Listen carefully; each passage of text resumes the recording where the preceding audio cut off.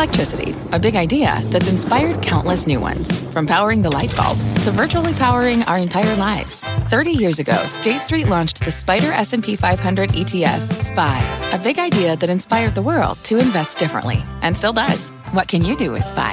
Before investing, consider the fund's investment objectives, risks, charges, and expenses. Visit ssga.com for a prospectus containing this and other information. Read it carefully before investing. SPY is subject to risks similar to those of stocks. All ETFs are subject to risk, including possible loss of principal. Alps Distributors, Inc. Distributor.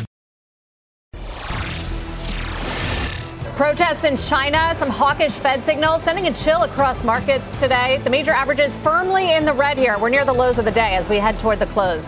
This is the make or break hour for your money. Welcome, everyone, to Closing Bell. I'm Sarah Eisen. Take a look at where we stand, down almost 500 points now on the Dow Jones Industrial Average. It looks like taking the biggest chunk off the Dow is Goldman Sachs, Home Depot, and Boeing. Though most Dow stocks are losers in today's sessions, the S&P 500 is down more than 1.5%. Every sector is lower. The weakest links today, real estate, energy, and materials. The NASDAQ also down 1.5%. Of course, this comes after a week where the S&P rose more than 1%. Take a look at Apple. It is near the bottom of the Dow again today amid concerns that protests in China will further limit iPhone production. More news on that for you straight ahead. Also coming up on the show this hour, we will discuss the rising tensions in China and how the widespread protests how widespread they could become. And we are joined by former U.S. ambassador to China, also former Senator Max Baucus. Plus, David Zervos from Jefferies will break down the impact of the political unrest on the global markets and the economy. But first, let's get to the market dashboard with senior markets commentator Mike Santoli. Interesting, staples and discretionary holding up the best. You've got a few retailers doing well today. Tesla is to the upside, at least it was last I looked. That definitely helps the discretionary sector. But yeah, it's very hard actually to tease out a very clear storyline today because it started out with a bit of a shadow of global growth fears. You saw oil down, bond yields lower. Of course, the concerns about what was happening in China gave this very much a feel of we're worried about the growth story. And then oil picked up early afternoon.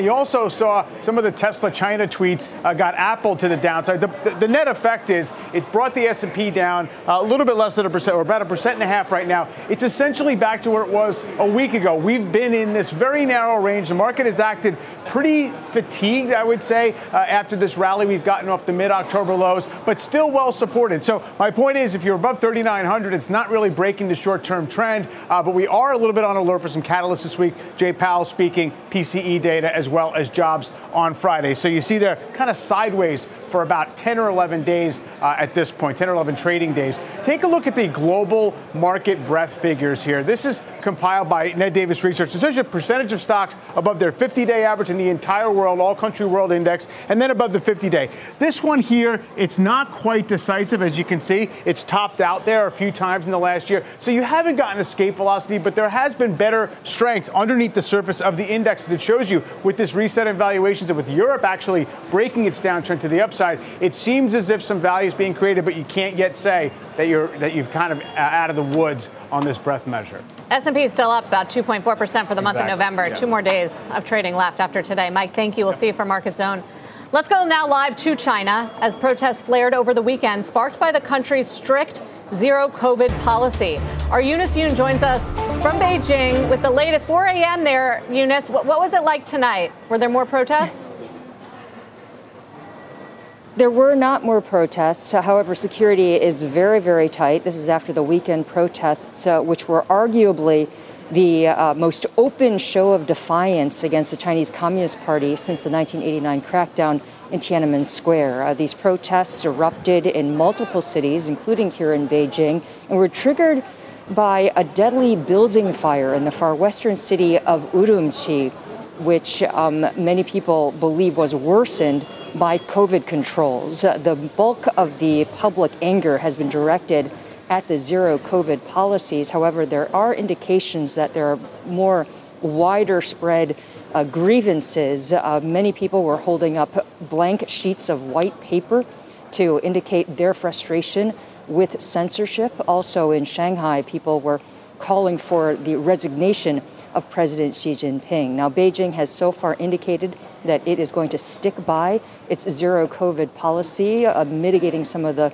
most excessive curbs. But also interesting tonight, Sarah, is that Shanghai residents have now been saying that police have been conducting random checks of their phones, looking for VPNs and foreign apps, including Twitter, Instagram, and Telegram, and searching for the term urumqi.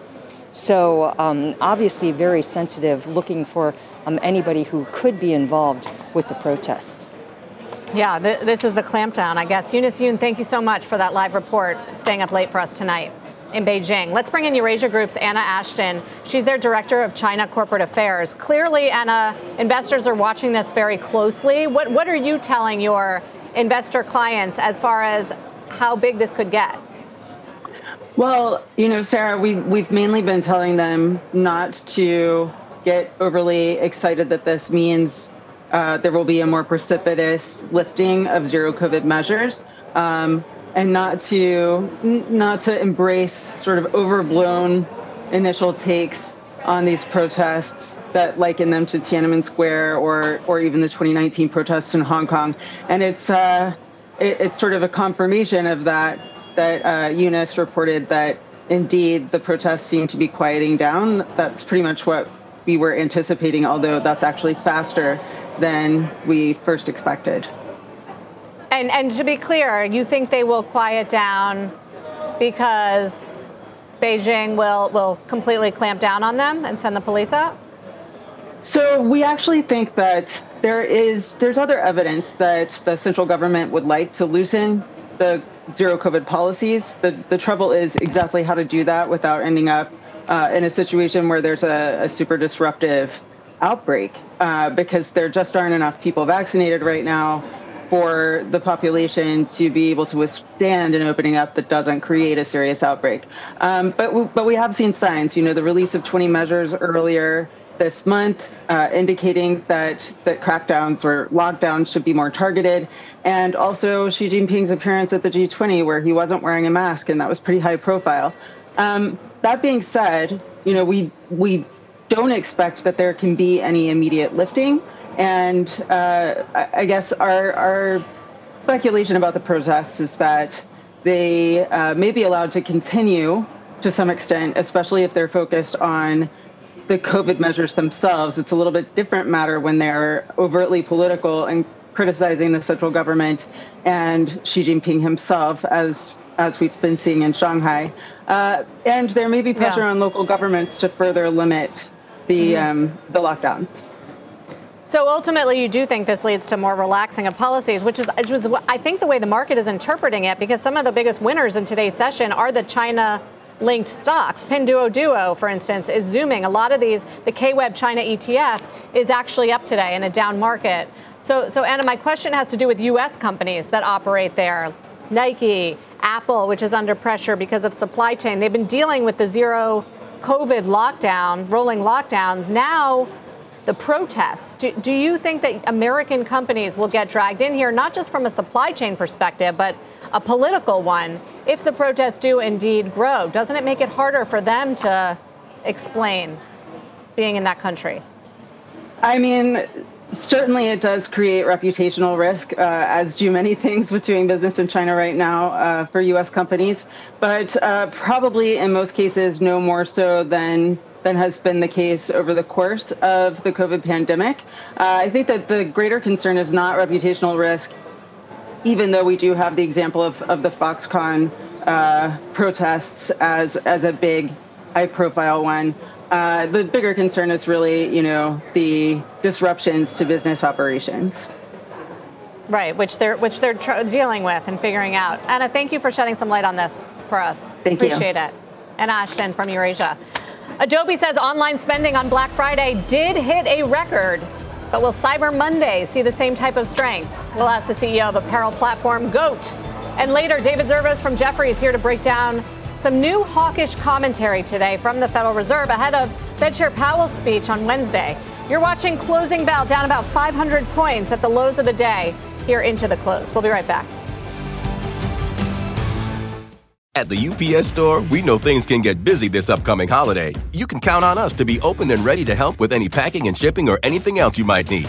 Is there anything you can't do? Actually, I don't have a good singing voice. The Nope. But our certified packing experts can pack and ship just about anything. At least that's good. The UPS Store. Be unstoppable. Most locations are independently owned. Product, services, pricing, and hours of operation may vary. See Center for details. Come in today to get your holiday goodies there on time. What does it mean to be rich? Is it having more stories to share or time to give? Is it being able to keep your loved ones close or travel somewhere far away? At Edward Jones, we believe the key to being rich is knowing what counts. Your dedicated financial advisor will take a comprehensive approach to your financial strategy to help support what truly matters to you. EdwardJones.com/findyourrich. Edward Jones, member SIPC. Welcome back. Stocks under pressure on Wall Street today, losing steam throughout the session. Here's a live look at the S&P 500 sector heat map this hour, and you can see every sector is under pressure right now.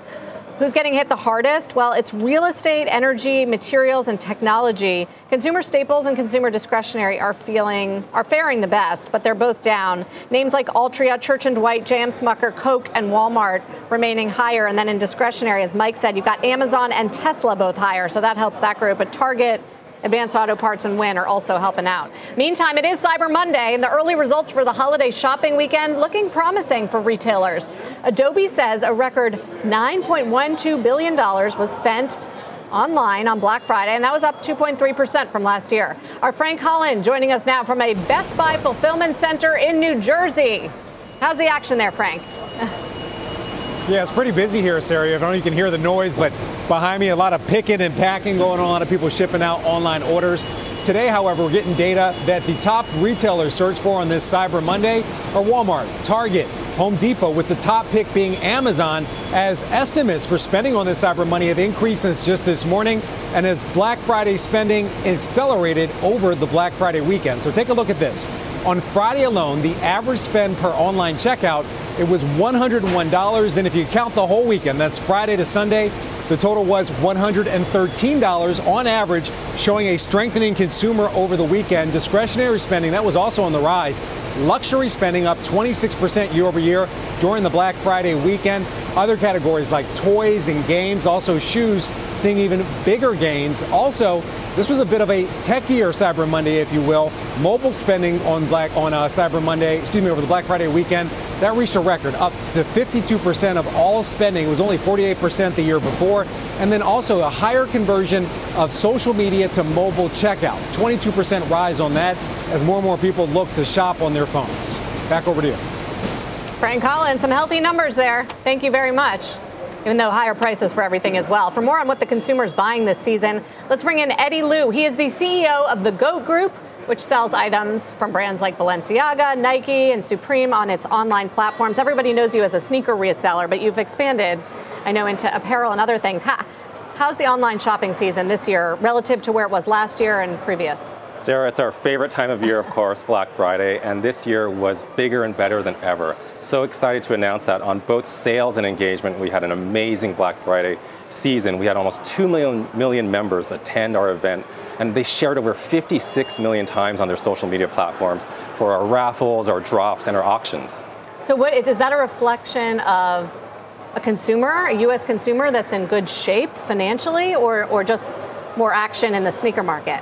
Well, a common misconception with GOAT is that we only sell high-priced sneakers, but we actually sell the whole gamut. A big percentage of our sales are actually under retail price, and so we have something for every single consumer on our platform today. Under retail price, what do you mean? So under the MSRP of a sneaker, because given that we're a marketplace, sellers can choose to sell at whatever price points they want. And if they want liquidity, like in this market, they will sell for under retail price so that the buyer benefits. How are the prices of Yeezys right now?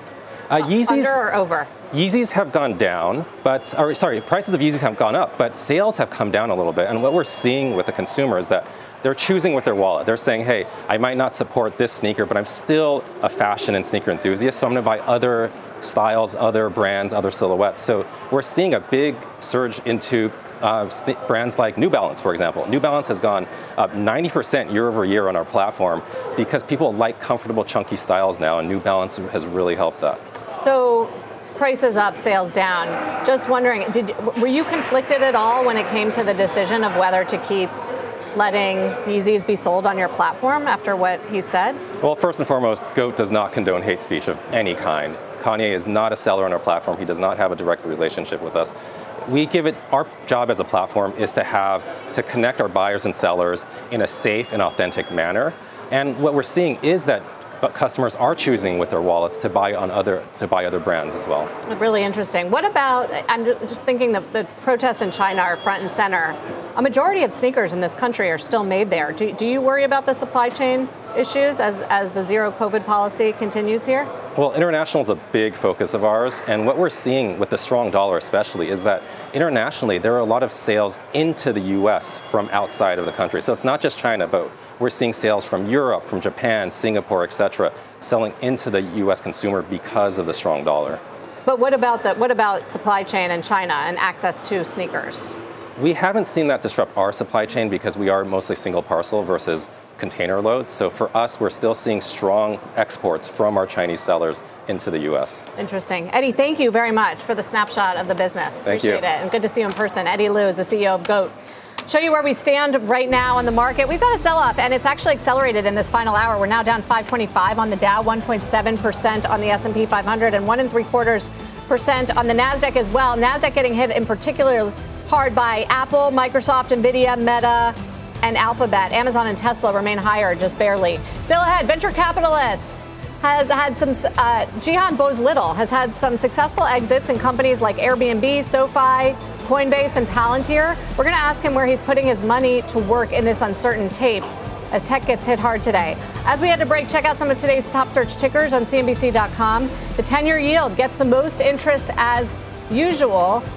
We're seeing 3.7% on the 10-year, so there's buying today. Yields are under a little bit of pressure. That's a bit of a reversal than what we saw earlier in the session. Actually, the yield's a little bit higher, so the red actually reflects the price. Yields higher, hawkish Fed speak, strong dollar. We've got Apple in there, WTI crude, which has reversed higher now, Tesla, and Amazon. We'll be right back.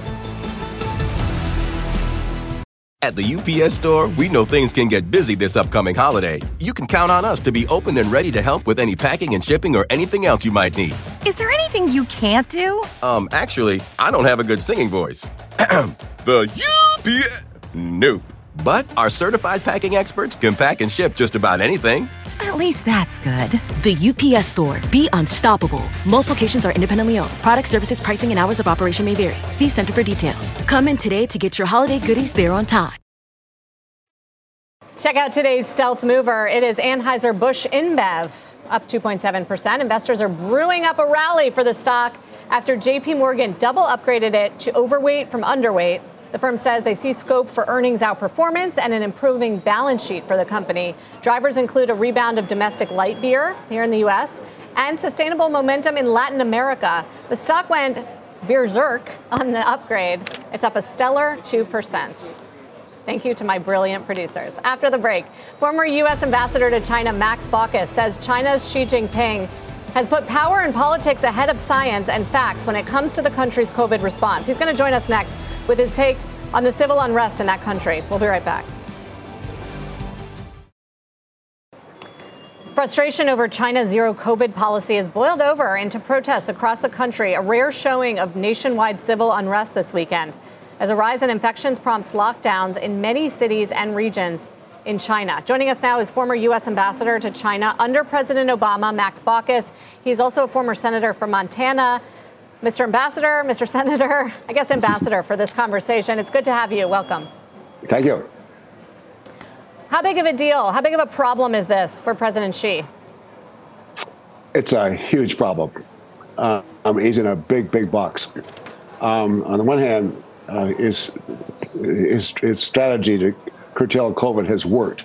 Let's not forget that we in America have had 100 million cases of COVID and 1 million deaths, whereas in China, a population of 4 times the size of the U.S., there'd only been 1 million cases of COVID and only 5,000 deaths. So COVID policy, the zero COVID, has really worked really well in China, but at a huge cost to the people of China and also to the Chinese economy. And because the lockdown has caused has been continuing so long, and because a lot of people are wondering why in the world do we keep this lockdown. Look, they watch TV over in Qatar, they see the World Cup, and nobody's wearing masks. Other countries, people aren't wearing masks, and so that's really bothering them. But but to be honest about this, to some degree, President Xi knows that if he opens up too much, because so much of the country has not been exposed to COVID or any of the new variants, there's probably be an explosion of cases. And there's not the beds in China, there's not the vaccines in China. He's too proud to take Pfizer or Moderna vaccines, and so he's in a real box. It's a real problem that's facing him. You said the zero COVID policy worked, I guess, if you thought that COVID was sort of one and done, but it's not.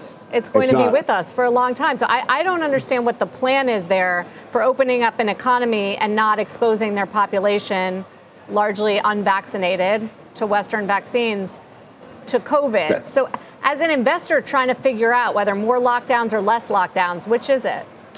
Well, you put your finger on the problem. I think the lockdowns are going to essentially continue for a while. I think the rise in COVID cases, due in part in China, due in part to the relaxation, has caused President Xi to lock down back where he was in the past. My sense in the long, you have to kind of think the long term. You got to have a real stomach for all this if you're going to invest in China. I think they'll start to open up a little bit, but it might not be until second quarter probably of next year. He has to moderately do this, that is open up. He also has to find ways to get vaccines, figure out a way to vaccinate his people, especially the elderly who are not vaccinated. He's got to do what needs to be done so they can open up so the economy can start to percolate back where it was before. How does this affect the U.S. and the U.S. relationship and dealing with China, now with Xi facing his own domestic crisis? Well, it's hurting the relationship a bit. First of all, American business likes to do business in China if it can. China has been tightening up a little bit, but not a lot. A lot of American businesses are doing okay in China, not great. But this has a dampening effect probably on the relationship. But the real tragedy here is that several years ago, when COVID came on the scene, there was opportunity for the United States to work with China. We had vaccines, and we're using vaccines, some of them are European. We could have helped China develop their own immunity, that is, vaccinate their own people, but we didn't do that. But basically, it's really tragic because why don't they just buy Moderna or Pfizer vaccines? Why don't they just suck that up, given what is at stake here? They bought some for foreigners, but I think a lot of it's just pride. They want to develop their own vaccine, and if they feel they got to give in and buy other countries' vaccine, then that shows that they in China are in some way inferior. I think most of it. I think it's pride. Well, thank you very much for weighing in. Appreciate your perspective here. Yep, former U.S. Ambassador to China, Max Baucus. Take a look at where we stand right now, heading into the close, continuing to move lower. Dow down 535 right now. The S&P 500 is down about 1.7%. We're sort of resting at this level right now. Again, every sector is weaker. Real estate, energy, materials getting hit the hardest, even though weaker oil prices, earlier weaker on the Chinese stock sell-off and concerns about the global economy, have turned around. Oil prices are now a little bit firmer, $76.96 on WTI crude. Up next, we're going to talk to venture capitalist Jihan Bowes-Little, who has had successful exits in companies like Airbnb, Lyft, Coinbase. We'll ask him where he's investing now amid this year's big IPO drought. As we head to break, check for you on Bitcoin taking another leg lower to start the week as another crypto firm goes bankrupt. BlockFi says it has filed for Chapter 11 bankruptcy in the wake of the collapse of FTX. BlockFi says it has more than 100,000 creditors. We'll be right back.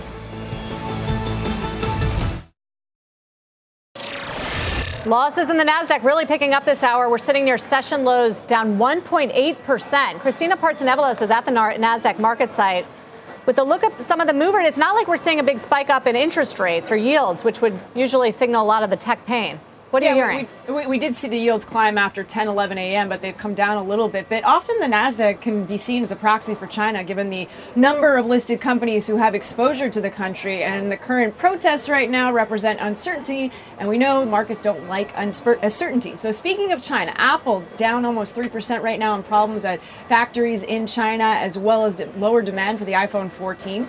Other names with exposure to China, semiconductors and Also contributing to some of the biggest laggards right now on the NASDAQ 100. You got NXPI on your screen, Micron, both of those down almost 5%. Qualcomm as well, almost out 3.5% at the moment.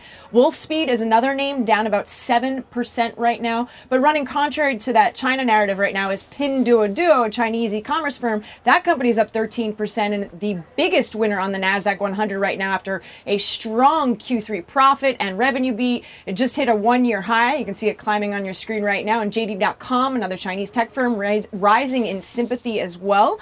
And we do have some names, not many, but some names in the green on the NASDAQ 100. That would be Ross Stores. Could be some bleed over from Cyber Monday, Black Friday, and then you got Lululemon in the mix, as well as Amazon. But none of those names are even 0.5% higher. Thank you, Christina. Christina Partsinevelos. Well, it has been a positive month so far for the tech sector, but you can't say the same for the IPO market, which is down 7%. And with rising rates and Fed tightening, what's next for IPOs? Joining us now is Jihan Bowes-Little, co-founder and managing partner of Bracket Capital. And I feel like, Jihan, you're a perfect guest to talk about the interplay between the public market and the private market because of your time at Goldman Sachs, because of your time on a credit desk. What's happening in the private market as we continue to see the nervousness, especially in tech stocks and IPOs in the public markets? Yeah, thanks, Sarah.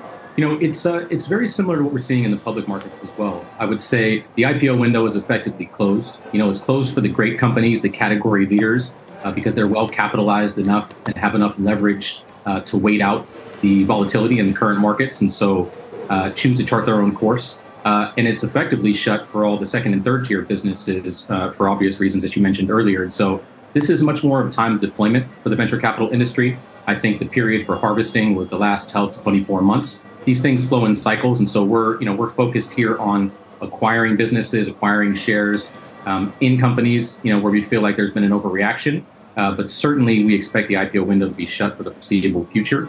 We don't expect that to change until there's some more stability, in the rates markets with respect to Fed expectations. So like what? Where are the opportunities? Where are the overreactions?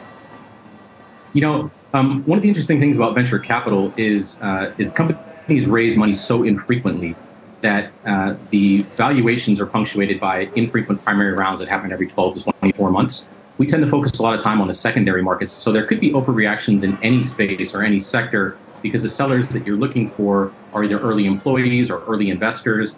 Companies that are well capitalized are not going to raise money into this downturn. High quality CFOs, high quality C-suite teams understood the era of easy money that they were in over the past 24 months. Most of them are very well capitalized, and now they're in a race where they're hoping that their growth outpaces the inflation, and the volatility in the markets. Companies that need to come to market are going to have to take serious haircuts to their last rounds, and we've already seen some of that happening over the last 6 to 9 months. So what are we talking about? Serious haircuts? Is it match up with NASDAQ's down 30% this year? Yeah, absolutely. High to low, I would say the moves are actually more commensurate with things like the Renaissance IPO index and even the SPAC market. Some of the higher growth, unprofitable names on the private side in the secondary market are down anywhere from 50 to 90%. Those are typically concentrated in businesses where the path to profitability is less clear, where the unit economics haven't been proven out. And essentially, investors are less willing now to value future cash flows at the same level they're willing to value present cash flows. The flip side is that, you're thinking of some of the category leaders, SpaceX, names in the defense sector like Anduril, ESG levered names and solar technology, et cetera.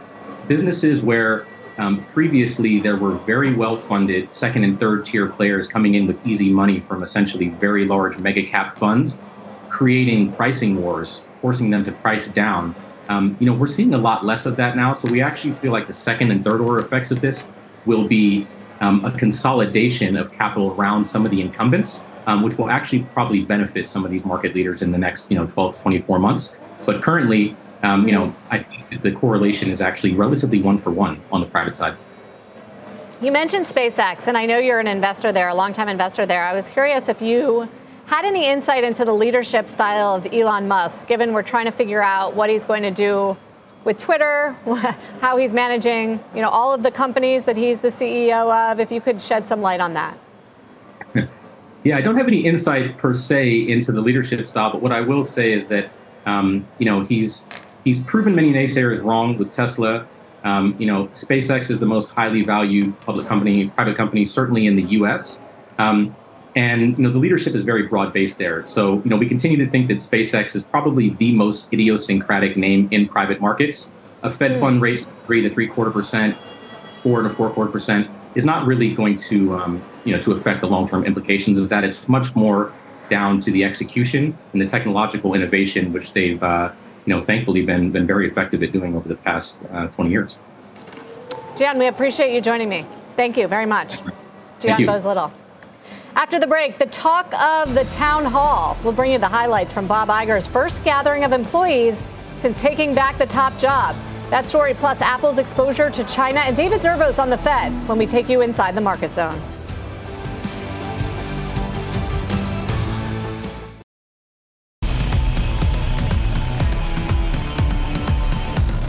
We are now in the closing bell market zone. CNBC senior markets commentator Mike Santoli here to break down these crucial moments of the trading day. Plus Steve Kovac on Apple's exposure to China. And Julia Borston with the highlights of Bob Iger's town hall at Disney. We'll kick it off broad, Mike.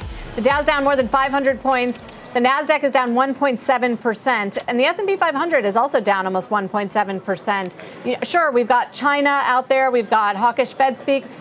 But the market kind of is aware of those issues. I guess the China unrest is a bit of a new wrinkle. We're also coming off of a strong period where the market has rallied on hopes, Mike, that the Fed might be ending sooner rather than later. Yeah, I mean, last week you did get just a little bit of a levitation, as sometimes happens during a Thanksgiving week. I don't think today's action completely undoes the basis for the lift we've gotten in the last several weeks, at least since the last CPI number. So it's not as if the market is in a Fed-induced panic. You're not seeing yields react in a way that would say that's what's going on. But the market has been really unable to build on the gains for more than 2 weeks right now. And you had semis very overbought coming into today. They're backing off. Apple is a big weight on the indexes. That does seem more specifically China-related and iPhone demand-related. So a lot of those issues coming together in a market that has really just been churning around these levels for quite several days. But let's talk about Apple then, because it is falling today on reports that disruptions at its Foxconn factory in China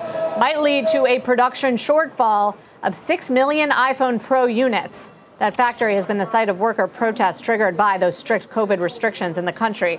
Steve Kovac joins us. Steve, is this proof that Apple is too reliant on China? Where do those numbers come from? Yeah, yes and no, Sarah. It's kind of hard. It's either way you look at it. Yes, in the sense that, look, when these zero COVID policies take place, we saw the reaction to that from the employees there. They protested. Those images coming out of China over the last several days have just been harrowing to look at, and really kind of highlights the human cost that goes into building these phones. At the same time, China is the only place with the infrastructure where they can spin up factories when they need to and dial things back when they need to based on supply and demand pressures. For example, just a few days ago, they needed to hire 100,000 more people at that factory to make up for those COVID lockdowns. Some people were running out and escaping, and they were able to do that very quickly. And then the protests happened because they weren't getting those bonus paid. So it's a PR nightmare for Apple to have, the people making these phones and assembling these phones in their most important quarter ever.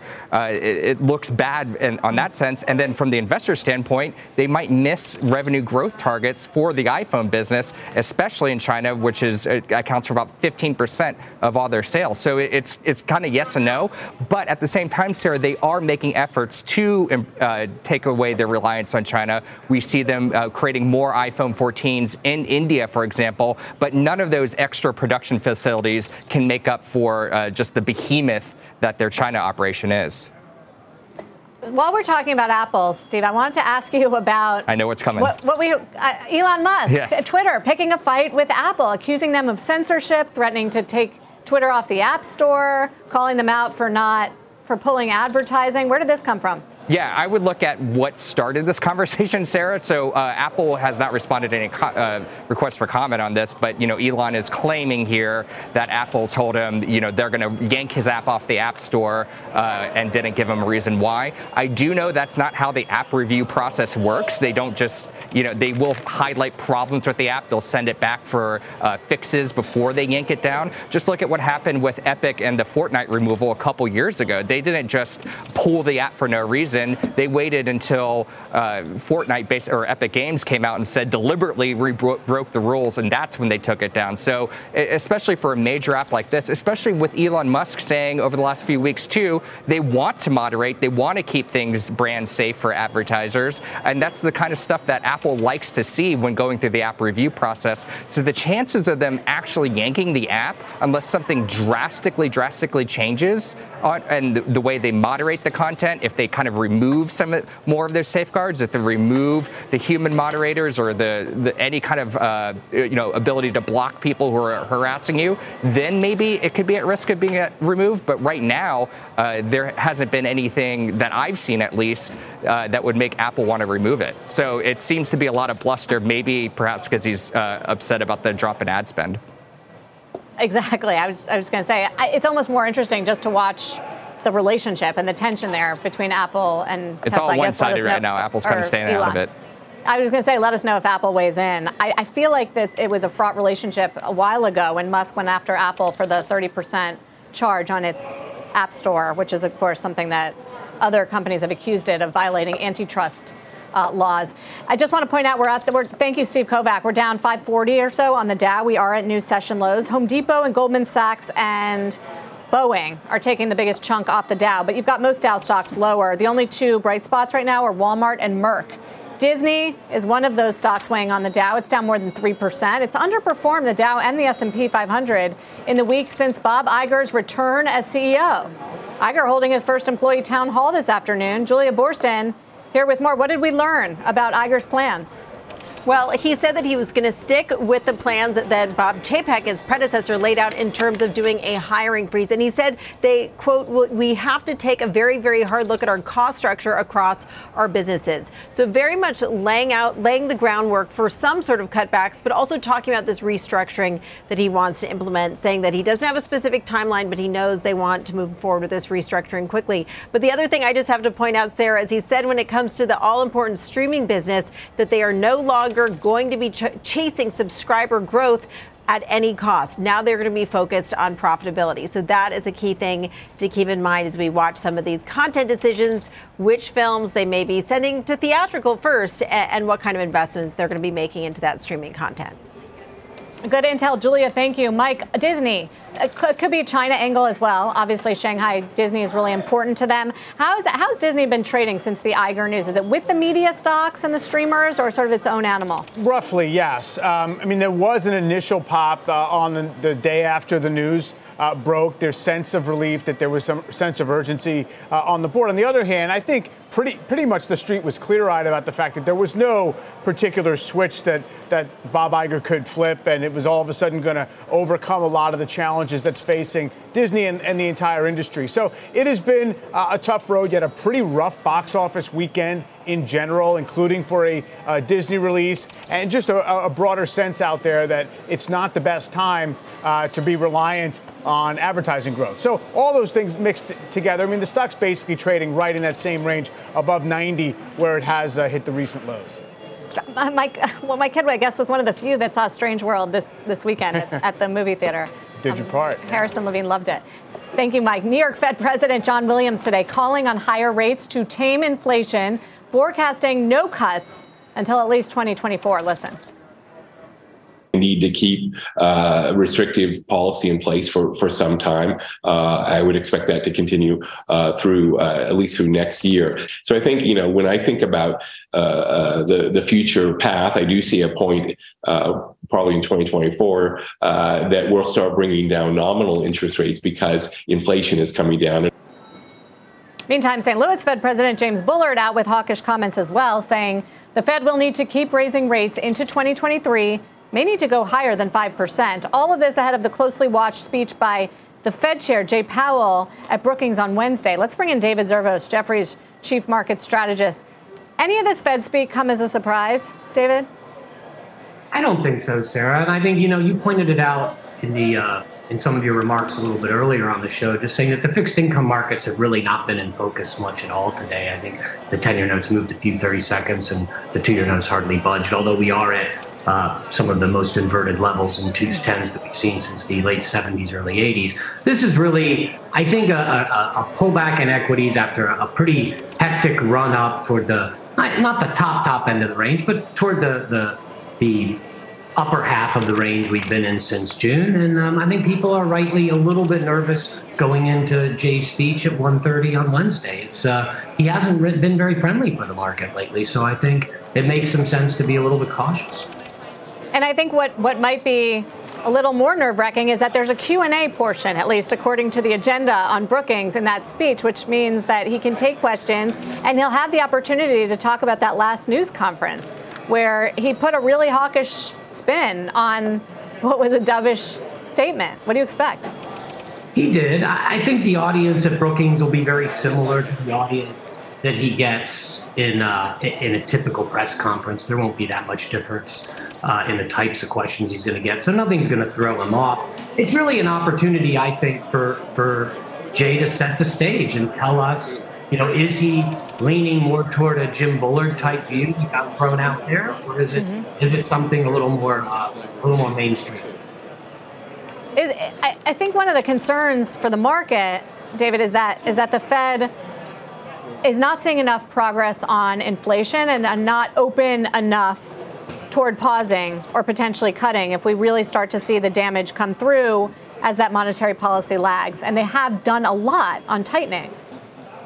Yeah, look, they put those new words in the statement last time, which everybody got excited about before the press conference. They're looking at the lags. They're looking at the cumulative amount of tightening. So they had the ability to kind of fall back on that if they want to pivot toward much lower rate hikes or even toward a period of waiting and seeing at some point in early or mid 2023, which I think is probably what they're going to do.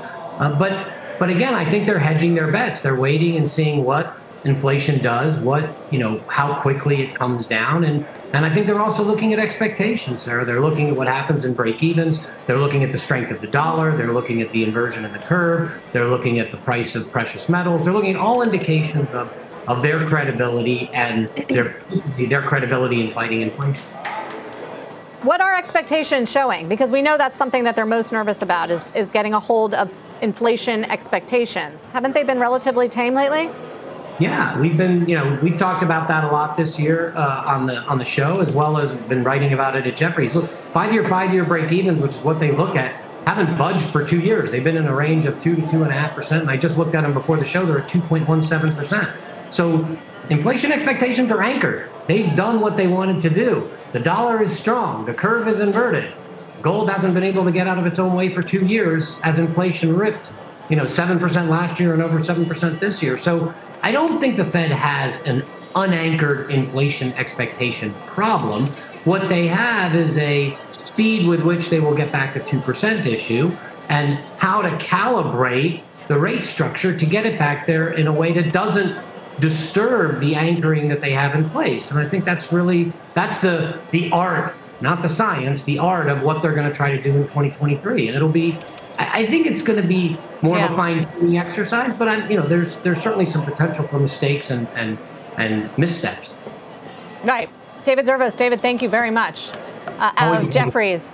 Always a pleasure, Mike. And there's also the recession question. A lot of the strategists like Morgan Stanley equities, Goldman Sachs today equities, bearish on the view that we haven't seen the bottom because the market hasn't priced recession. Right, or at least hasn't priced in a somewhat higher probability for recession than they perceive is out there in the world. It's pretty much the whole decisive answer. The only reason a Fed pivot would be bullish is if it's because you're avoiding a recession or making it an extremely technical, shallow one. Yeah. Yes. What do you see in the internals? Pretty negative, as you might expect. It's kind of wound down across the day in terms of the breadth. You've gotten about 5 to 1, declining to advancing volume. Take a look at financials as a whole relative to the real estate sector. They were mapping each other pretty well until recently, and you've seen this outperformance by financials, commercial real estate, plus some cell phone towers and things like that in the real estate sector. Really, they're leveraged. They obviously don't have quite the pricing power as many thought they would, and they're lagging behind pretty significantly. The volatility index has perked up. We're now above 22, got down to the year's low end of the range, near 20, and now you have those catalysts that we know are coming with Jay Powell's speech, PCE, jobs numbers. So it's just rebuilding a little bit. Too soon to say that it's bottomed and is rebounding for good. Mike, thank you. As we head into the close, where's the pain today? Well, across a number of sectors, the real estate market in particular, some of these industrial and retail REITs are at the very bottom of the market today. Construction and engineering, luxury apparel also getting hit hard. Gold, semiconductors, and a lot of these technology areas are hit. That's why the NASDAQ is down so much. NASDAQ 100 down 1.4%. It's Apple, Microsoft, Nvidia, Meta, Alphabet. You have some winners, though. Amazon remains higher at the close. So do the Chinese stocks. It's not just Pinduoduo on results. JD.com and Baidu, despite the protests we saw over the weekend, are going to close higher. S&P 500, though, down 1.5% at the close. That's going to do it for me on Closing Bell.